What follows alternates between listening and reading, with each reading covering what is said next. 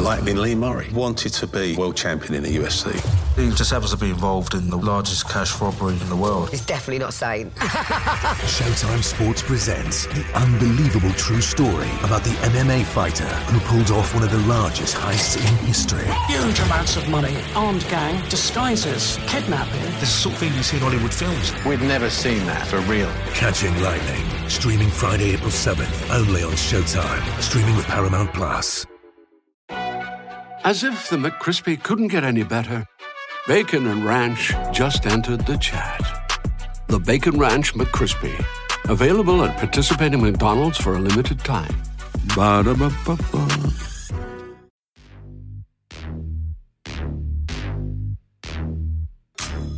Orange, man.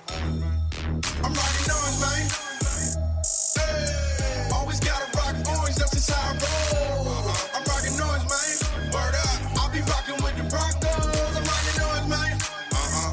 Hey, always gotta rock orange, that's just how I roll. I'm rocking orange, man. You see it, I'll be rocking with the Broncos.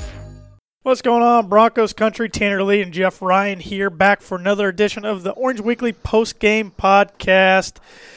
Oh, Jeff, it just seems like every week the pain and misery can't get worse, yet it finds ways to get worse every week, as we're going to cover the Broncos' loss to the Minnesota Vikings 27-23.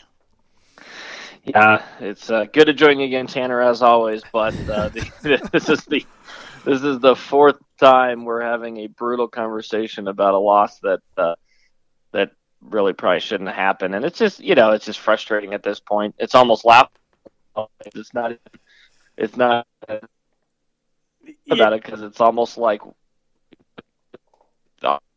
it's almost to the point where it is almost laughable because it's so frustrating, and it's just like when you think it can't get worse, it gets worse, and and this one's for the last 5 years at least speaking is a historic loss around the NFL. Yeah, it was. In the last 5 years, teams were 0-99 when leading by 20-plus points at halftime. And so, of course, the odds were good that we were going to lose that game. And then, jokingly, and then Kirk Cousins was 0-10-1, I believe, in games that his team was trailing at halftime by that many points as well. So very frustrating. Like you said, laughable is a good word for it.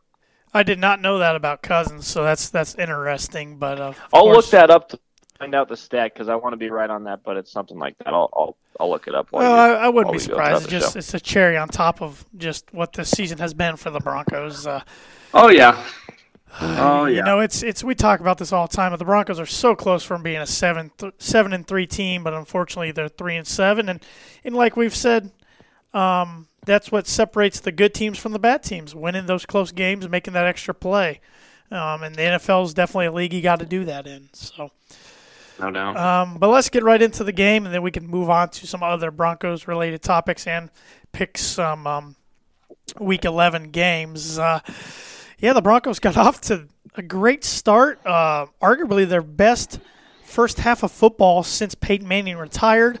They scored 10 points in the first quarter, 10 points in the second quarter. We're up 20-0 at half, which honestly felt like they should be up even more. They had a late turnover in the first half in the red zone, an interception thrown by Brandon Allen, was trying to hit Noah Fant over the middle. At first, it looked like a really bad pass, and it still wasn't a good pass, don't get me wrong, but watching the replay, it looked like Fant quit on the route a little early, and Harrison Smith jumped the pass and picked it off. And, I looked at my dad when that happened, and I said, that could come back and bite the Broncos. Because I said, that reminds me a lot of the interception Joe Flacco had against the Jaguars right before half, and momentum kind of flipped. Or maybe Flacco's was in the third quarter. I don't really remember. Either way, I mean, the Broncos need at least a field goal there, if not a touchdown. You get a field goal or a touchdown there, you have 23 or even 27 points. Yeah. But like you said in that statistic we mentioned when we opened up the show, teams in the last 5 years with a halftime lead of 20 points or more were 99-0. You still think a 20-point cushion is good enough, especially with the Denver Broncos defense. Yeah. But that wasn't the case. No, it wasn't. And the Brandon Allen pick, you bring up a really good point. I do think it changed the momentum. I think it gave the Vikings a little bit of confidence to say, okay, this guy's still a rookie quarterback. He had played really a flawless half up until that point. I say that cautiously because the stats looked very good. However, there were some throws that he missed on the very first play of the game, actually, that didn't matter because of a illegal formation by Tim Patrick, who we'll get into. He had a nice game. Mm-hmm. Cortland Sutton beat his defenders, which he did multiple times during the day, and Brandon Allen overshot him on that play. And then there was, I believe, a couple other plays that I'm thinking about too. One to Sutton and one to Patrick that he overthrew him on passes that should be touchdowns, unfortunately. But very good half from Brandon Allen, considering it's his second NFL game that he's ever played and taken a snap in the regular season. I was very impressed with that first half. And kind of just too bad to end the half on the note that it did. Looking back at the Kirk Cousins stat, it was even worse than what I thought it was. He is 0-10-1, but the stat was that he's 0-10-1 in his career when trailing in the fourth quarter. So it's just like we had things set up for us to win that game up 23-7 at one point in the fourth quarter, and still couldn't do it. But really, Jeff, to be honest, I just didn't have confidence. I kept telling my dad, it's coming. I can see this from a mile away. It's going to happen again. And I just got those vibes that they just can't close out games. No, we can. And this time, unfortunately, in the second half, it was the defensive secondary especially in the fourth quarter. Yes, Devontae Harris on the corner.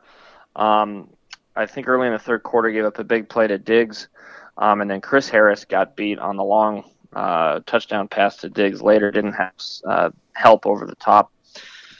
It was just frustrating. I don't know. It was the most. I want to say that was the most yards the Broncos have allowed in a half in the last 5 seasons. So keep bad records coming. Well, I mean, just look at the statistics. I mean, Cousins ended up with a great stat line of 29 for 35 for 319, 3 touchdowns. Diggs had 5 receptions for 121 yards and a touchdown. Kyle Rudolph, 5 receptions, 67 yards and a touchdown. I mean, I was more worried about Dalvin Cook than anything going into the game, and the Broncos shut him down on 11 rushing attempts for only 26 yards. He did have 1 touchdown, but if you would have told me that before the game, I feel good about the Broncos winning. But, the Vikings are a big play offense, and they did this all without Adam Thielen. And that's what really surprised me, is I thought the fact that Adam Thielen was out, I really thought Chris Harris and the rest of our defense would be able to shut down their passing game, which we did for the first Cousins. And the whole Viking offense only put up 45 yards of total offense in the first half. Yeah, incredible. It was incredible. Yeah, it was almost the perfect game in that first half up until that interception there right before halftime. But the second half, like I said, we gave up, I believe, over 3. I think it was close to 300 passing yards just in the second half alone. So disappointed to say the least.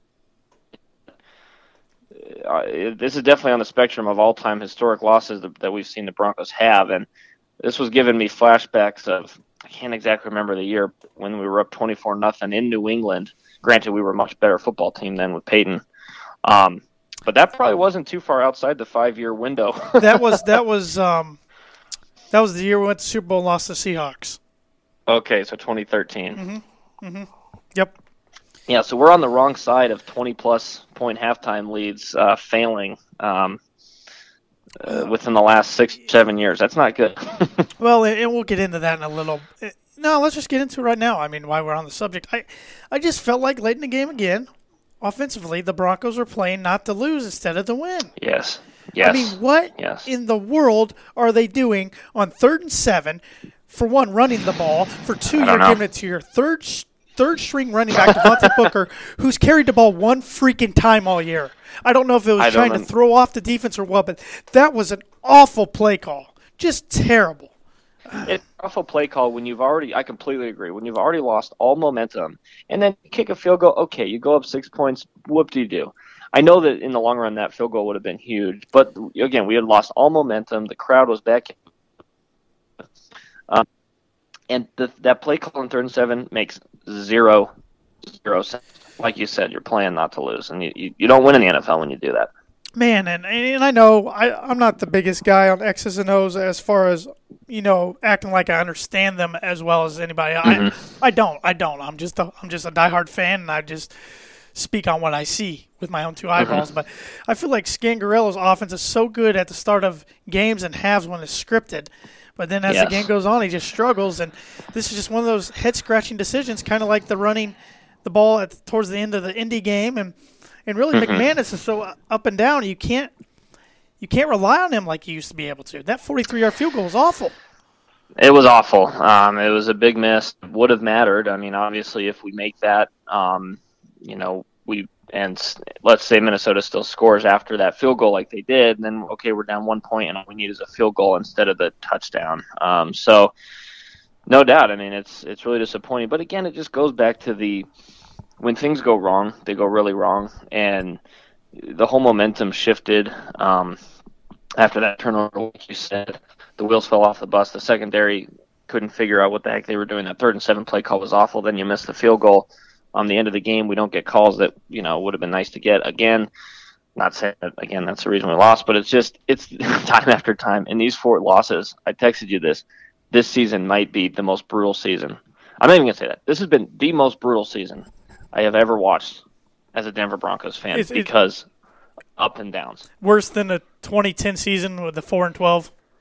It's worse. And what's sad is that we don't have as bad of a football team as 2010, but this is worse. They're giving me hope, false hope, that this team can actually do something. And a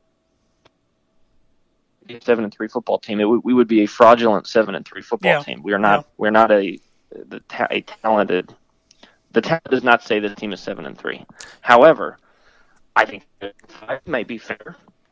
And I think if 4 games that have gone completely not our way, if you even get 2 of those, I think that's probably more reflective of the kind of team that we have. And if anything, it gives you more momentum going into next year with maybe a new quarterback who I would like to see. Yeah. No, you're making good points. And one other thing I want to get back when we're talking about play calling is can that reverse to Noah Fant be the last time we ever see that, please? That's so bad. I am sick of that. I mean, he don't get me wrong. He can move well for a tight end, but that's not fooling anybody. And they've tried it at least 5 times this year, and they try it in the most head scratching times. I know. Oh man. No, I feel the anxiety with you because it is so frustrating. And what also is frustrating is that first half, I like the creativity. You saw some different things that we haven't seen in literally 4 or 5 years since we had Peyton. And that was really nice to see. But then in the second half, we're calling that kind of a reverse to Fant at the wrong time. We're putting Booker in on that 3rd and 7 play when he hasn't done anything most of the year. It's just there's times to be creative, and there's also times to play football the right way. And I don't think we have that mix yet. And I'm praying that we build some consistency with this coaching staff and maybe some positive momentum starts to swing the other way so that we don't have to continue this cycle of recycling coaches. But if this is how this is going to be, this is not sustainable. And I love the creativity, like you said in the first half. I mean, we saw a reverse to Sutton that he ended up passing the ball down to, I think it was Tim Patrick got that one. It was a 38-yard pass. And then the very next play, we run an actual reverse to Sutton. I loved it. It. That's the guy you give a reverse to. You don't give it to Noah Fant. Yeah. No. Put the ball in your playmaker's hands. Yep. Philip Lindsay, Cortland Sutton. And I'm not saying, and we're not saying Fant's not a playmaker because I think he's actually developing really well as the season's been going on. I think he's actually blossoming into that first-round talent we thought he would be, but he's still not the guy you give a reverse to. No. But looking at the stats, Brandon Allen, we kind of hit on it earlier, 17 for 39, 240 yards, 1 touchdown, 1 pick. Not the best day, but not the worst in a very hostile environment, which Dave Logan and Rick Lewis, especially Rick Lewis, said it was the loudest stadium he's ever been in. They could not believe, either one of them could not believe how loud that was. That's pretty cool. They said it was a lot louder than the old Metrodome was. Which I've heard nothing but good things about U.S. Bank or whatever it's called. I think it's U.S. Bank Field or whatever up in Minnesota. I've heard nothing but good things from people who have been there. They say it's really neat. Been a cool stadium to get to. I thought about it at one time, but I'm glad I didn't waste my money. Well, I don't blame you, but I will say, another thing that we've harped on this for, a while now, especially this season. But hey, I think it's worth mentioning. This team is 3-6, and 3-7 now. 3-7 now, but this team going into that game, was 3-6, and there was lots of orange in that stadium, and pretty loud when we made plays. So I just think it's important noting that this team's not going anywhere. Yeah, I'm glad you brought that up because I was impressed by all the orange on TV. Philip Lindsay had 16 carries for 67 yards. Royce Freeman 8 for 31. Brandon Allen 3 for 18. Cortland Sutton 2 for 10. Devontae Booker 1 for 4. Andy Janovich 1 for 1 yard, including his touchdown. He is lost for the season now with an elbow injury, a very gruesome-looking elbow injury. That's too bad because this offense literally doesn't operate the same without him in it. It doesn't. And then Noah Fant had 2 carries for a loss of 7 yards. And then receiving, Cortland Sutton, dude's a stud. I mean, he's a stud. He's legit. He is awesome. He is that dude. He had 5 catches for 113 yards. Tim Patrick, welcome back. 4 catches for 77. Noah Fant, 4 for 60. Royce Freeman, 1 for 14. Philip Lindsay, 2 for 8. Troy Fumagalli, 1 catch for his first career touchdown, 3 yards. Nice to see that, though, out of him, in all honesty. And Janovich, 1 catch for 3 yards, which is the play he ended up hurting his elbow on. But, Tim Patrick, as a friend of the podcast and the Mile High Report writer, Luke Patterson wrote about this week, have the Broncos found their Robin to their Batman in Tim Patrick to Cortland Sutton? I think that I don't know if we can make that claim today, but I think that the chances of that are actually very likely. I've liked Tim Patrick. You and I have talked about this before. He's a nice piece that, early in his career, he didn't get a ton of playing time just because of Demaryius Thomas and Emmanuel on the team. Cortland and Emmanuel, again, it took most of his targets away. But I think he is a legitimate number 2 threat, and it's interesting because he's the same height as Cortland Sutton, and I think maybe 13 pounds lighter. They're essentially the same build. And so what a threat to have 2 guys that tall making plays. I think they're both 6'4". Putting both of them down the field would be really nice. I was worried how we would make up for the loss of Emmanuel Sanders because I'm sorry, our slot receiver, I'm blanking on his name. Deshaun Hamilton.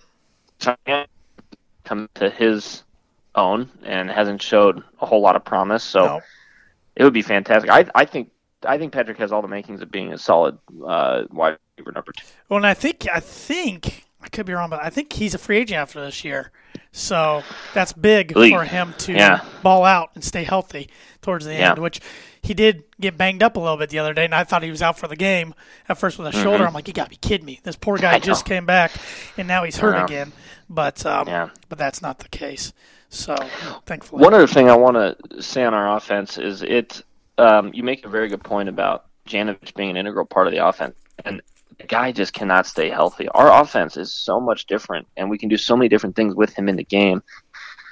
Are you worried that this is a guy that's never going to be able to play 16 games? Oh, I think you got to be at this point, but luckily for him, the Broncos extended his contract by 3 years a few weeks ago. Yeah. So the Broncos locked him down for a while, but because they're really one of the only few teams who uses a traditional fullback still. But no, just like a lot of the Broncos tight ends, I think you got to be a little worried about that. Mm-hmm. And it's a tough position. I mean, absolutely. Yep. Very fit. So no doubt the risk of him getting injuries is higher than others. But gosh, I'd love to see him stay healthy for a whole year. Yep. And then on the defense side of the ball, how about Shelby Harris? 3 sacks. Game.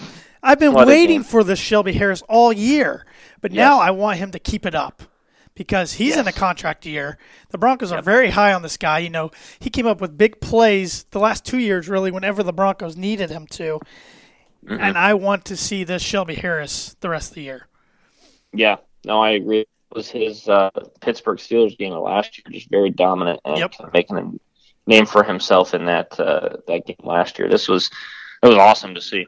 I mean, because the Broncos had 5 sacks. He had 3 of them. You had Von Miller get one, which is nice to see Von get one because he hasn't had too many. And rookie Draymond Jones out of Ohio State got one. Yes, and worth noting that was Von Miller's 50th quarterback that he sacked in the National Football League. Pretty cool. That's a pretty cool stat. Yeah. And Todd Davis, I mean, if you count assisted tackles, he had 13 total tackles in the game. Yeah, definitely deserves a game ball. He's so underrated, in my opinion. He just flies around the field. Yeah. Devontae Harris had 8 tackles as well, 8 solos, and 1 assisted.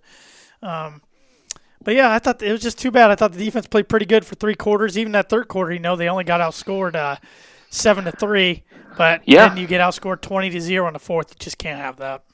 No, and you could tell, even in the third quarter, even though we get a little more in the third quarter, you could still tell that the tide was changing quickly. And things weren't looking good. There was a play early in the third quarter where we were punting, and Minnesota got called for a neutral zone infraction when we were up 20-7. And it actually extended that drive, and we were able to waste a little bit of time to make it 23-7. And I was thinking that's exactly what this team needed. A little bit of a break to take some time off, put a score down. We were up 16 points at that time. I'm feeling good. I think by the next time Minnesota scored, it was not until the fourth quarter. So, it's just frustrating looking back on this game going, my God, there were so many opportunities to put them away. Yep. All right, and one thing I want to bring up to you, I've heard a few Denver analysts bring up this week, is the play of Colby Wadman. Oh, my God. He is terrible. 30th in net average for punters around the league. You look at the 3 ex-Broncos punters that are punting in the league currently. Brett Kern is 4th.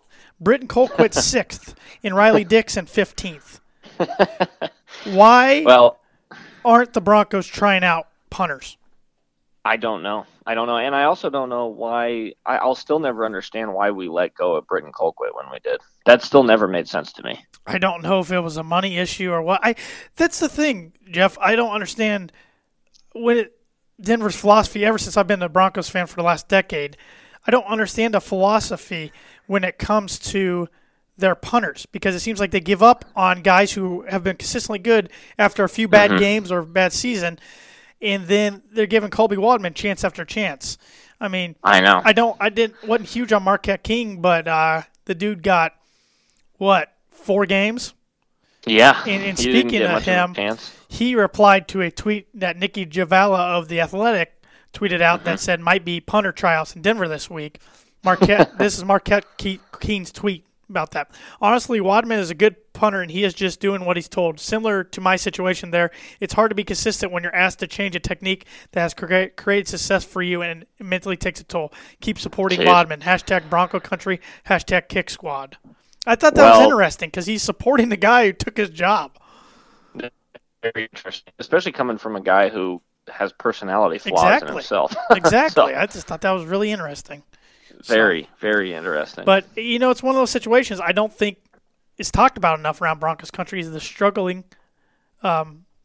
the struggle of your punter. And I think it needs to – that's a position you can go pick up guys. You can pick up guys from the grocery store that used to be punters or something. So. Yeah. No, I'm really glad you bring it up. When the Broncos won the Super Bowl, you and I had talked a lot about how important our special team play was during the season. McManus and Britton Colquitt that year was huge. I mean, flipping and having our defense, having the opposing offense starting inside the 15-yard line on almost every series with the defense that we had was huge. Mm-hmm. And this guy stinks. His average was 35 yards this game. And like you said, he's 30th in net punting average. It's just, you can't do that.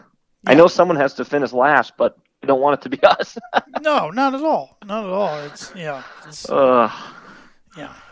bad. So, I got a few more things here to cover, Bronco related, or ask you about before we get into picking games.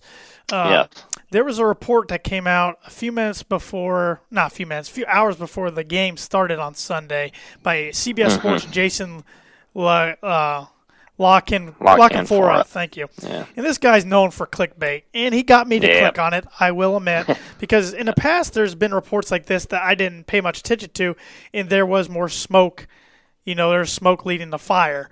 But it was headlines, Broncos Vic Fangio struggling to connect with players and coaches in first season in Denver. The coaches, along with Vic Fangio himself, Elway, the players have really debunked this article. 104.3 The Fan said there's truth to some of it, but not all of it. I mean, I do think, butting heads happen in a football season in locker rooms. That stuff's going to happen. On every team. So, I don't know. He's pretty much saying Vic Fangio's being too mean. I don't buy it. I think, I don't know. When I saw that, I was interested, too, to see, what the heck? I haven't heard any of this stuff coming out of the Denver media, the national media. I mean, again, before the game, we were 3-6. We're now 3-7. I was like, okay, sure. I mean, there's been some problems. Any team that loses is going to be frustrated. But I hadn't heard a lot out of the media, to be honest. And so I read it just to see what the heck he was even saying. And quite frankly, the headline is, again, what gets people, because the articles, it doesn't give much facts about that at all. Really, the biggest thing was he talked about Emmanuel Sanders' unhappiness and hence the reason he wanted a trade, which was actually very amicable. Yeah. And, trade to a better team. And what he was saying, utilizing him the way we should. And how he was saying the article was Emmanuel was fed up and quit on the team, and that's not what all the Denver media has been reporting. They've been reporting he just wanted traded, so Elway granted the trade. And exactly.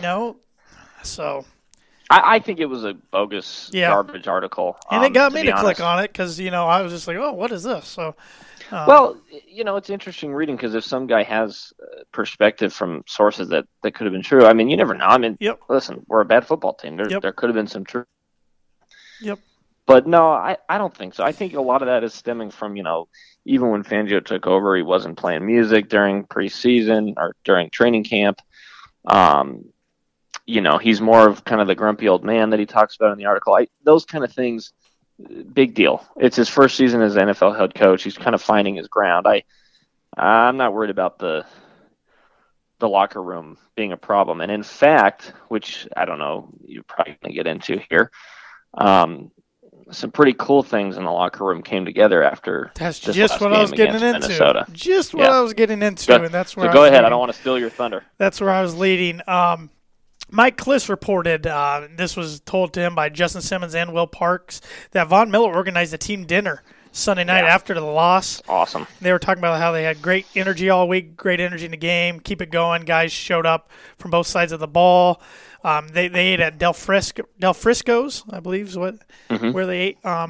It was an impromptu dinner, and Will Parks said, I've never seen anything like that. What are we, 3-7? I think it was one of the best things I've ever seen in all of my football life. They said they had conversations were about different things. How's your mom doing? How's your family doing? You okay? Don't worry about that play. We mentioned game here and there, but it wasn't designed to talk about the game. It was designed to keep guys in it. And he's more Parks on dinner talk. Keep guys in it. Keep guys into this coaching staff, into the culture we're trying to build around here, and that's ultimately to win football games. I think that Sunday night told us a lot about our team. I think these guys are buying into the culture. I mean, even though it's a 3-7 team, I like what's being built here in Denver. I really do, compared to the previous staff. Yes, I do too. I think, we've said for a while now that we have had some pieces in place to where we're not one of the worst football teams in the league. We've been a team without a quarterback, without an offensive line supporting that quarterback, and with a coaching staff that has been in flux, and now an ownership group that is now in flux because of Bolin's death. So there are some pretty big things that have led the Broncos to get to this point at 3-7, and yet the core group of talented players that we have, I do think are talented enough that if we keep everyone around, putting in a more consistent, athletic, playmaking quarterback, a new left tackle, consistency at the coaching position, and eventually the ownership, figuring out whatever the heck is going to go on with that, I think will resolve, literally, those four things will resolve all of our issues. Yep. I really believe that. Yep, and Derek Wolfe even mentioned the other day how, they were talking about how this defense could be so special next year, but of course guys like him and Chris Harris are free agents, and I think they would all love to stay together, but he also understands it's a business. And I get the whole business thing, but there comes a time where you have to say, are we going to be better without this guy? I don't see it. I don't see us being better, especially without Chris Harris. He is such a fundamental, huge part of this defense, and I know he's getting older, but even if we get 3 more years out of him, it would be worth it to keep some consistency. We need to be a good defense, because if we want a guy like Drew Lock, which we're going to get into, but if we want a guy like Drew Lock to step in and be a winning quarterback, he needs the defense that we have to be able to do that. Yep. And speaking of Drew Lock, I got some quotes here. Vic Fangio just had a press conference, wrapped up about not quite a half hour ago, and he was asked about a few different things. I'll just go over a few things here. They moved practices up this week. He said a couple of the players last week asked them to move practice times up, so they're trying that this week. Injury reports, Juwan James and Jeff Hireman are both questionable on 50-50. Connor McGovern, Ronald Leary, and Reisner are all not practicing today. I don't like the sound of that, but that's probably more precautionary than anything. He was asked about playing Drew Lock, if it's how important it is to get Drew Lock playing time this year. He said he didn't think it's vitally important. He said the front office, like that answer. front office and coaching staff are on the same page when it comes to Drew Lock. Boy, I don't know. I disagree with that statement. Maybe this is being a fan, but I really feel like we have a very good opportunity. This is a team that, like we just said, is 4 games away from being a very different team this year. And I do think we have enough talent that if we plug Drew Lock into a system this year to even give him some momentum and let's say win a couple games, that could be huge and have huge implications for what we do next year in the draft, and what we do next year record-wise. I don't understand the philosophy of not playing him. Let's say we play him and he balls out. Well, then guess what? You don't have to draft a quarterback in the first round. Set. You can draft a left tackle.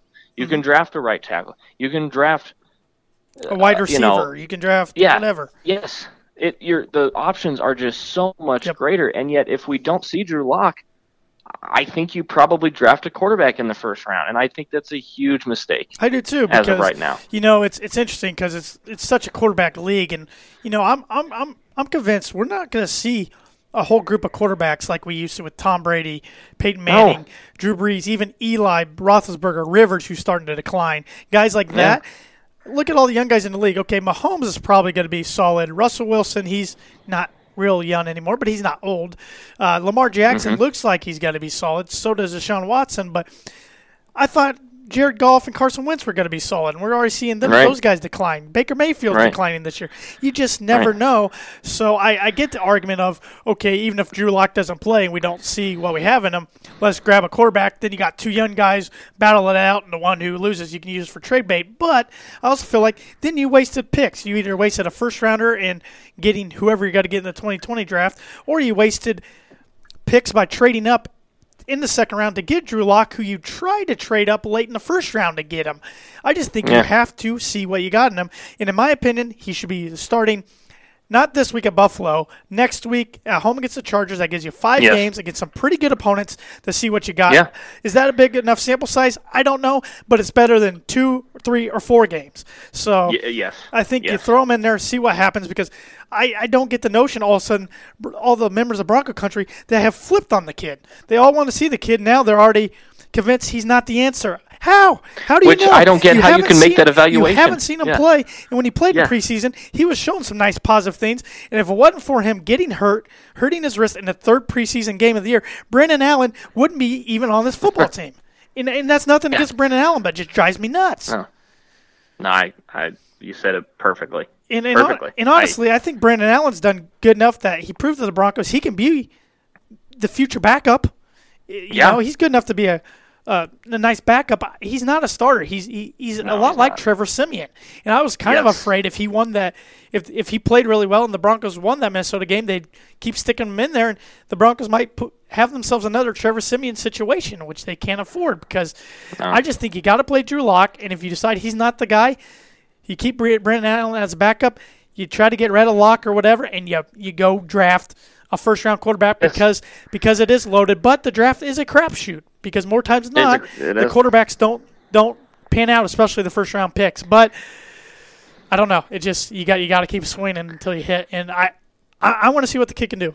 Sorry, I completely agree. I think Fangio's statement on it's not incredibly vital to see him is incredible. But maybe he's keeping everything close to the chest too, because the other day they said, I don't know what practice it was, there was only like 30-some reps the quarterbacks took, and it equaled out. Locke took like half with the first team. Okay. So that tells me, okay, they're starting to work him in, which I would love to see him active and be the backup this week, activated, but it doesn't sound like that's going to happen. No, because they signed I can't remember his name, but we signed a fullback to fill Jano's spot, which basically would have been the spot that Locke could have filled had we activated him. Okay. So I don't think he will be activated this week. I think the best chance we see him, the most optimal thing would be to see him, like you said, against LA. Yep. But I'm getting really worried that that's not going to happen. And I don't get it. I don't get it. If they don't start him at LA, they're not going to start him until the Lions game at home. I just don't see. I don't see them throwing him in to the fire at Houston or at KC. No. And that is so get the pointless. Kid experience. The kid is from the Kansas City area. You don't tell me he wouldn't get fired up to go in the Arrowhead and try to beat that team. I mean, I don't want to. Weapons. He's got the weapons around him that he needs. Yeah, man, this thing is frustrating me to no end. I know. I will say that I worry about what the offensive line could do to him. However, but look at what Brandon Allen has done. He's looked fine behind this offensive line. Yep. So, and Drew Lock's, I don't know if he's as mobile as Allen, but he's a lot more mobile than Flacco was. Flacco is like the Washington Monument when it comes to mobility. Oh my God, he's awful. No, I think Locke will be as mobile, if not better, than Brandon Allen because he can get outside the pocket just as good, but he can also use his arm a little bit better outside the pocket than Allen could. Well, there's been whispers. It's all I get a lot of my information from Twitter, and more of it's false than not. But I follow a lot of the Denver media, and there's whispers they said around the building that once the Broncos lose their 8th game, then they kind of believe they're officially out of it, and they will unlock Drew Lock. So. If that's the case, we're probably seeing them next week against the Chargers. I mean, that's all we can really hope for right now because this season's pretty much lost, and it's hard to get excited about anything. Even though I do like the direction the culture's headed in. Don't get me wrong, but but I agree. I mean, it's just such a weird state. Like this team is good enough to beat Buffalo. Buffalo's I know it. Not a good 7-3 football. When's the last time the Broncos have won at Buffalo? Oh God, I don't know. I'll look it up. I'll look it up while we're discussing. It's been a long time, but I will say, this team needs to see something new. We've seen a few new things the last couple of weeks. We've seen some things, like you said, moving in the right direction. If we beat Buffalo, which we honestly could, we're not favored to win. We're on paper, we probably won't win, but we're good enough to beat the Buffalo Bills. If we do, you still play Drew Lock. I don't care how good of a game Brandon Allen has. You have to see him. Mm-hmm. You absolutely have to. The last win at Buffalo came in 2007 in a 15-14 win. Oh, God, I remember that. That was awful. But the last 2 trips to Buffalo, I remember these two. 2011 on Christmas Eve, a 40-14 loss. Remember, all the Broncos needed to do was win that thing, and Tebow was horrendous. I mean, he was bad. Let's see if I can even find some stats. Tebow was 13 for 29 for 185 yards, 1 touchdown, 3 picks that game. And the Bills were led by Ryan Fitzpatrick. And then 2 years ago, in Week 3, the Broncos lost their 26-16. If you remember, what flipped the whole game was the Broncos were going to get off the field on 4th down. Von Miller sticks his hand out, pulls it back, jokingly to Tyrod Taylor, and they throw a 15-yard personal foul penalty, and it flipped the whole game. So, this league is a joke. But I feel like I feel better now. I feel like I've vented quite a bit. Yes, and you stated everything so well. I think the thoughts that you're speaking, that Broncos country is speaking, that the fans are speaking, they make sense.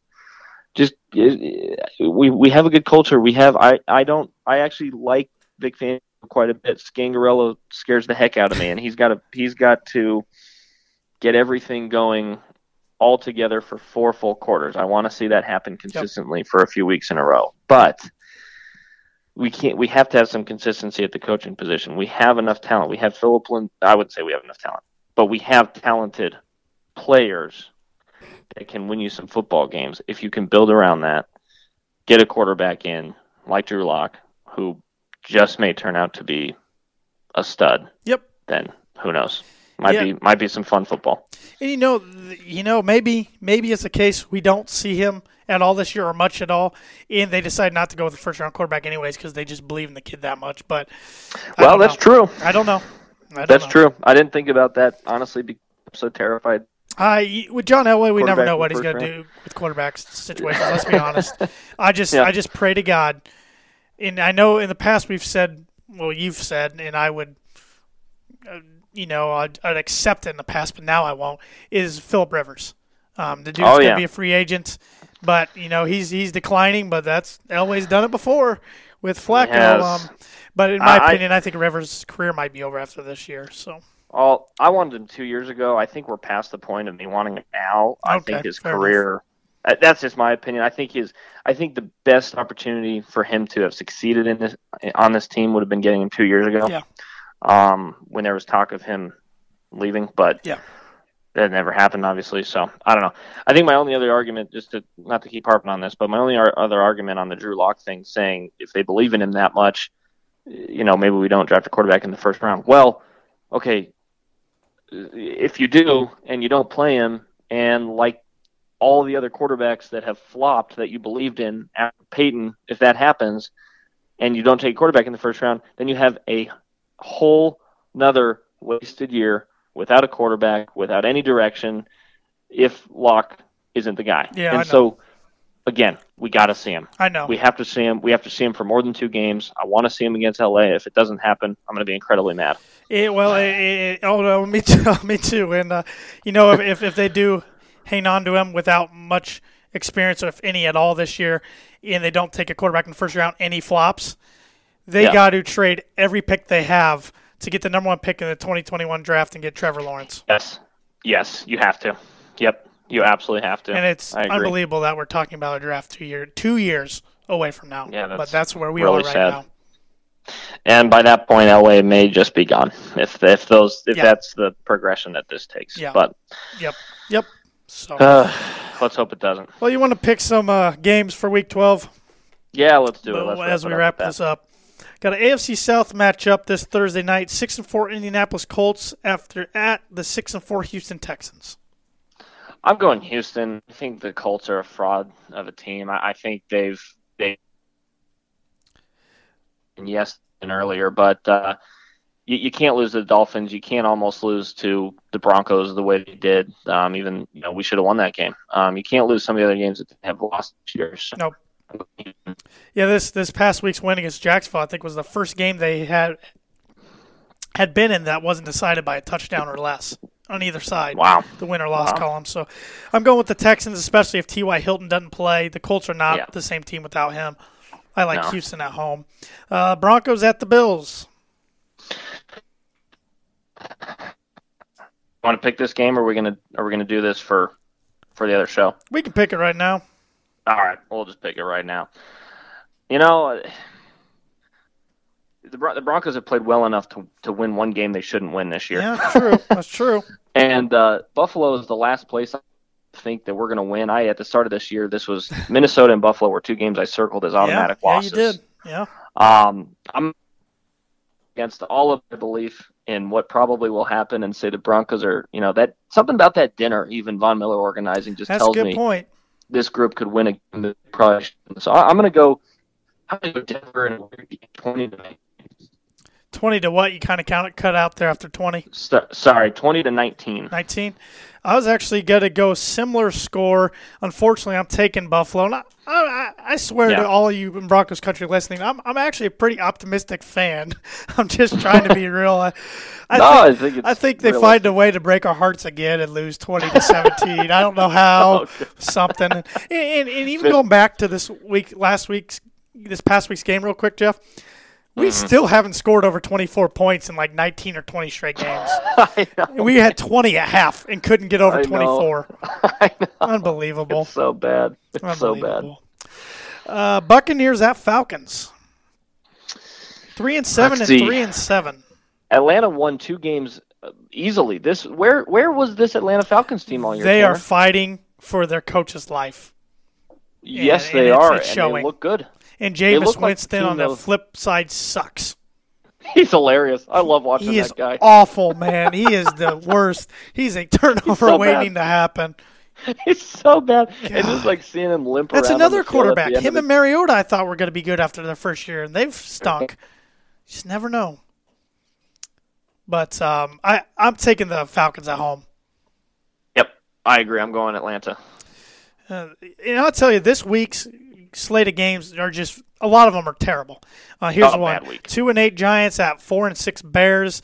I don't know who's starting quarterback for the Bears, if it's Trubisky or Chase Daniel, but that is one offense that is worse than the Broncos' offense. Bears are a dumpster fire. Also, and we did to them because again, it's a team that.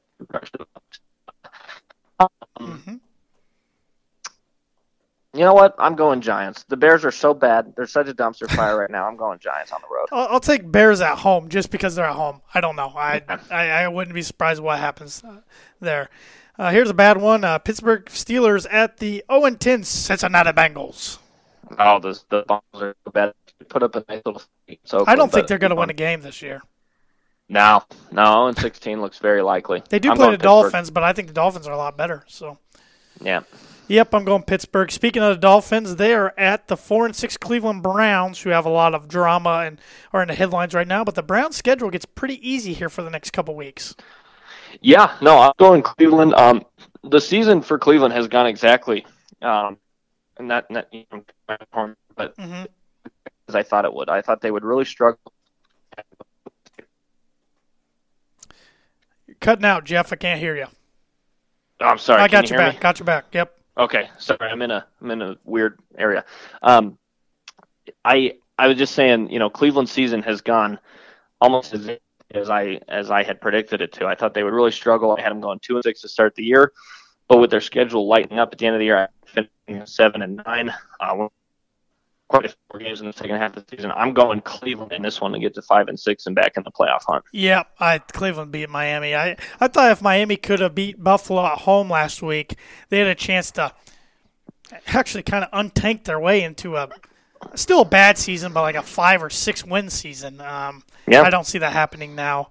And maybe that's because one of my good friends that I do a weekly podcast on Mondays with has a season bet if the Dolphins would win 6 games or more. He has to do the Ghost Pepper Challenge. Oh, no. So I've been rooting hard for the Dolphins every weekend, but I don't think it's going to happen, unfortunately. So no. I'm taking the Browns. Panthers at Saints. The Saints are a really good football team. They're no joke. I think the Panthers are a good football team. I think we're seeing the Kyle Allen. It's starting to turn bad for them. I'm going. Yep, New Orleans doesn't lose at home very often, except they did against the Falcons a few weeks ago, but that might have been a nice wake-up call for them. I think they win pretty easily. Yep. Then here in this game, you got the 6-4 Raiders, makes me want to puke, at the 3-7 Jets. The Raiders have gotten themselves back into position to maybe make a run at it. I really would have loved to see Kansas City lose on Monday night. This would have made things interesting. I mean, it's sad that it sounds like I'm rooting for Oakland. I know. I'm right there with you. It'd be nice to see the Chiefs get taken off their block. I think it's funny the Raiders are having success in their last year in Oakland because now they're going to leave that whole fan base because they're right now they're going to make the playoffs, so they're going to we made the playoffs. See you guys. See you later. Yeah. No, I know. The Jets, I will say this: they're a bad football team, but you're going to be surprised here. I'm going with the Jets. This is a game the Raiders should win, but I'm picking the Jets. The Jets are going to put on this little run. I think these next couple games to fake their way into looking like they might be able to do something next year. Oh God! But it's going to be a joke. But yeah, I'm picking the Jets. Yeah, they're not doing anything behind Adam Gase. I could see that because the Raiders only beat the Bengals 17-10, but I think the Raiders find a way to win and stay comfortable right there in the playoff hunt. Blech. Yeah. Here's a crappy football game. Lions at Redskins. God, is Washington okay? Cleveland, excuse me, Cincinnati is probably the worst football team in the league. Washington's right there, though.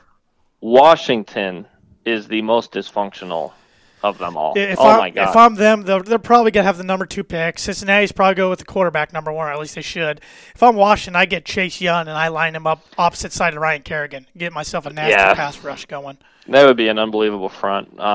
This team's never going to be good until Dan Snyder. Oh, you're right. He's an idiot. Either turns he heels and over. The guy who runs the Knicks are the two just they're the dumbest. Worst. They're the worst. Yeah. No, James Dolan and Dan Snyder are the worst. No, the Lions are a good football team. They're not as good without Matt Stafford. I was going to say they're not. Their record's 3-6-1. They're a team that finds ways to lose games. Yes, constantly. No, they should be much better. But now that Matt Stafford's out, that really hurts them. But God, Washington's bad. I'll go Detroit just because I can't pick Washington. I'm going Detroit as well. Driscoll hasn't been bad for a backup that's been thrown in there. I was actually hoping that Purdue grad David Blau would get a chance, but he is the backup now on the Lions. But he was listed as number 2 for a while until Stafford got hurt, and then they moved Driscoll up ahead of him. But I'm taking the Lions as well. Seahawks at Eagles, 8-2 Seattle, 5-5 Philly. Why do I feel like this is Philly's must-win for Philly? Well, it is because of their loss last week at home to Cleveland. I thought last week was a game that Philly could really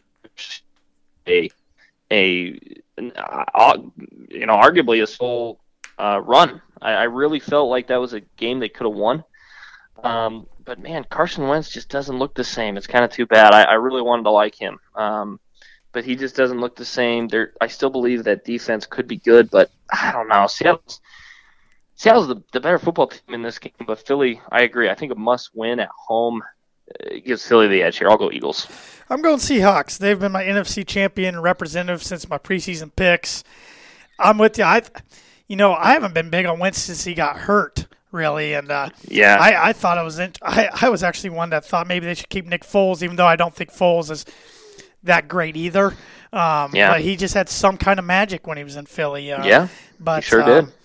I'm going Seahawks. I think Russell Wilson, along with Lamar Jackson, are your two fighting for the MVP right now. So. Oh yeah, no doubt. Jaguars at Titans, two teams that both need a win. 4-6 against 5-5. This is such a hard game to pick because I think on paper the Tennessee Titans should win this game. Their defense is pretty good. Derrick Henry is a really good running. Ryan Tannehill's actually come in and played pretty good football. He is better than Mariota. He is. It's not even close. He's definitely a lot more consistent. I actually don't hate the Jags with Nick Foles. I'm not a big Nick Foles fan, to be honest. I think he's very blah as a quarterback. I agree that in Philly it was a perfect situation and there was just something about that situation that worked well. I don't think he's going to work in Jacksonville. I'm going to go Tennessee in this game. Yep, I like Tennessee at home as well. I agree with everything you said about Tannehill and even Nick Foles, but I think Tennessee gets it done. Three more games left here to pick. This is just a puke matchup. Cowboys at Patriots. Yeah, gross. I'm not even going to speak to this game at all. Pats, move on. Yeah, Patriots don't lose at home very often. Dak's been playing well. Cowboys are 6-4 though, and I think they fall to 6-5. And Patriots improved to 10-1 and are in that driver's seat for the number 1 seed in the AFC. Mm-hmm. So, good Sunday night game. 8-2 Green Bay Packers at 9-1 San Francisco 49ers. San Francisco's been a really nice story all year. I think they're a team. If you remember LA, the year before they won this. I lost you again, Jeff. Oh, you're back. You're back. I'm sorry. Can you hear me? Yep. Okay, sorry. Just let me know because I'm You're good. my service here in good old Greeley, Colorado ain't the best. So San Francisco's a really nice story. I think they're going to have a similar year, as I was saying, like LA had the year before they won the Super Bowl, where they were one of the best teams in the NFC. They had a bye week in the playoffs and then lost in the divisional round. I feel like they're young. They have an incredibly bright future, but I think their youth will hurt them later in the season. I think this is the perfect game for Green Bay to turn on the Jets and make a nice push. I'm going Packers. I like the Packers in the upset as well. I like this Niners team a lot. I've been on record saying that. I'm a big Kyle Shanahan fan. I like the pieces they have there. I root for Emmanuel Sanders still. I like their defense. I think their defense is nasty. But this just seems like a Aaron Rodgers big-time moment game where he finds a way to get it done. But I think both of these teams are going to be in the thick of things as far as the NFC is concerned in the playoffs. And then lastly, Monday night game, interesting matchup here. You got the 8-2 Baltimore Ravens at the 6-4 LA Rams. Baltimore's a really good football team. They're very good. Destroyed Houston, who's a good team. Killed them. Now it was at home, but I don't care. That was they destroyed them. And LA has been such a weird team this year, and I know I shouldn't say this, but I still believe in them. I don't know why, because I shouldn't. They're so up and down this year. But when you look at the pieces they have, they should be so much better. So because it's in LA, not that really is that much of a home field advantage, there will be a ton of Ravens fans there. I'm going to go Rams. They need this win big. They do need it, but I'm going Ravens. I like this Ravens team. Lamar's a stud. Ingram's having a good year. Their tight ends are awesome. Their defense is awesome. This is my biggest contending team that can contend with the Patriots, and they've already beat them once. Oh, I agree. So I like the Ravens. I love it. It's a great point. They're the only team, I think, that legitimately can make a threat at New England, especially if New England gets home field. I'm sorry, but Kansas City, they're the next best team to do it, but they have no chance. Kansas City's even found themselves in a lot of close games, which they against opponents they shouldn't be. So they're just not the same to me. I'm going Ravens. And then your bye week for fantasy football considerations: Arizona Cardinals, Kansas City Chiefs, LA Chargers, and Minnesota Vikings. I'm glad we don't have to watch the Chiefs this weekend, I guess. Or the Chargers, but really the Chargers the Chargers don't bother me as much as the Raiders and Chiefs. So. Nah, the Chargers are done. They're done. But thank you to everybody who listened to this podcast and listens to our pregame podcast, watches all of our shows, including Beers, Broncos, and No BS. Or actually, the other day it was Bourbon Broncos and No BS. I saw they changed the title of it. I don't know if that was just for a week or not, but and everybody who watches Broncos After Dark, the pregame shows on Sunday, reads the vlogs on orangeweekly.com, everybody who's a Patreon member, we really appreciate the support. We enjoy bringing you Broncos coverage to Broncos country each and every week. And any final thoughts, Jeff? No, I think, like Tanner said, appreciate you guys all listening. I think this was a longer podcast than we usually do, but there was a lot of good things There was a lot of good debate to have. Yeah, no doubt. The culture is there. I still believe that. The core is there. I want to see Drew Lock. That's the only thing I can. Yep, I think at this time next week, we're either going to be happy at the news that we've found out that the Broncos have unlocked Drew Lock, or we're going to be really ticked off that they haven't, and we're going to be debating once again what the heck the Broncos are doing when it comes to the management. But either way, let's hope for the best on Sunday up in Buffalo. Let's hope we can go in and beat the Bills Mafia and Allen and all those guys up there, and go Broncos. All right, Tanner, go Broncos.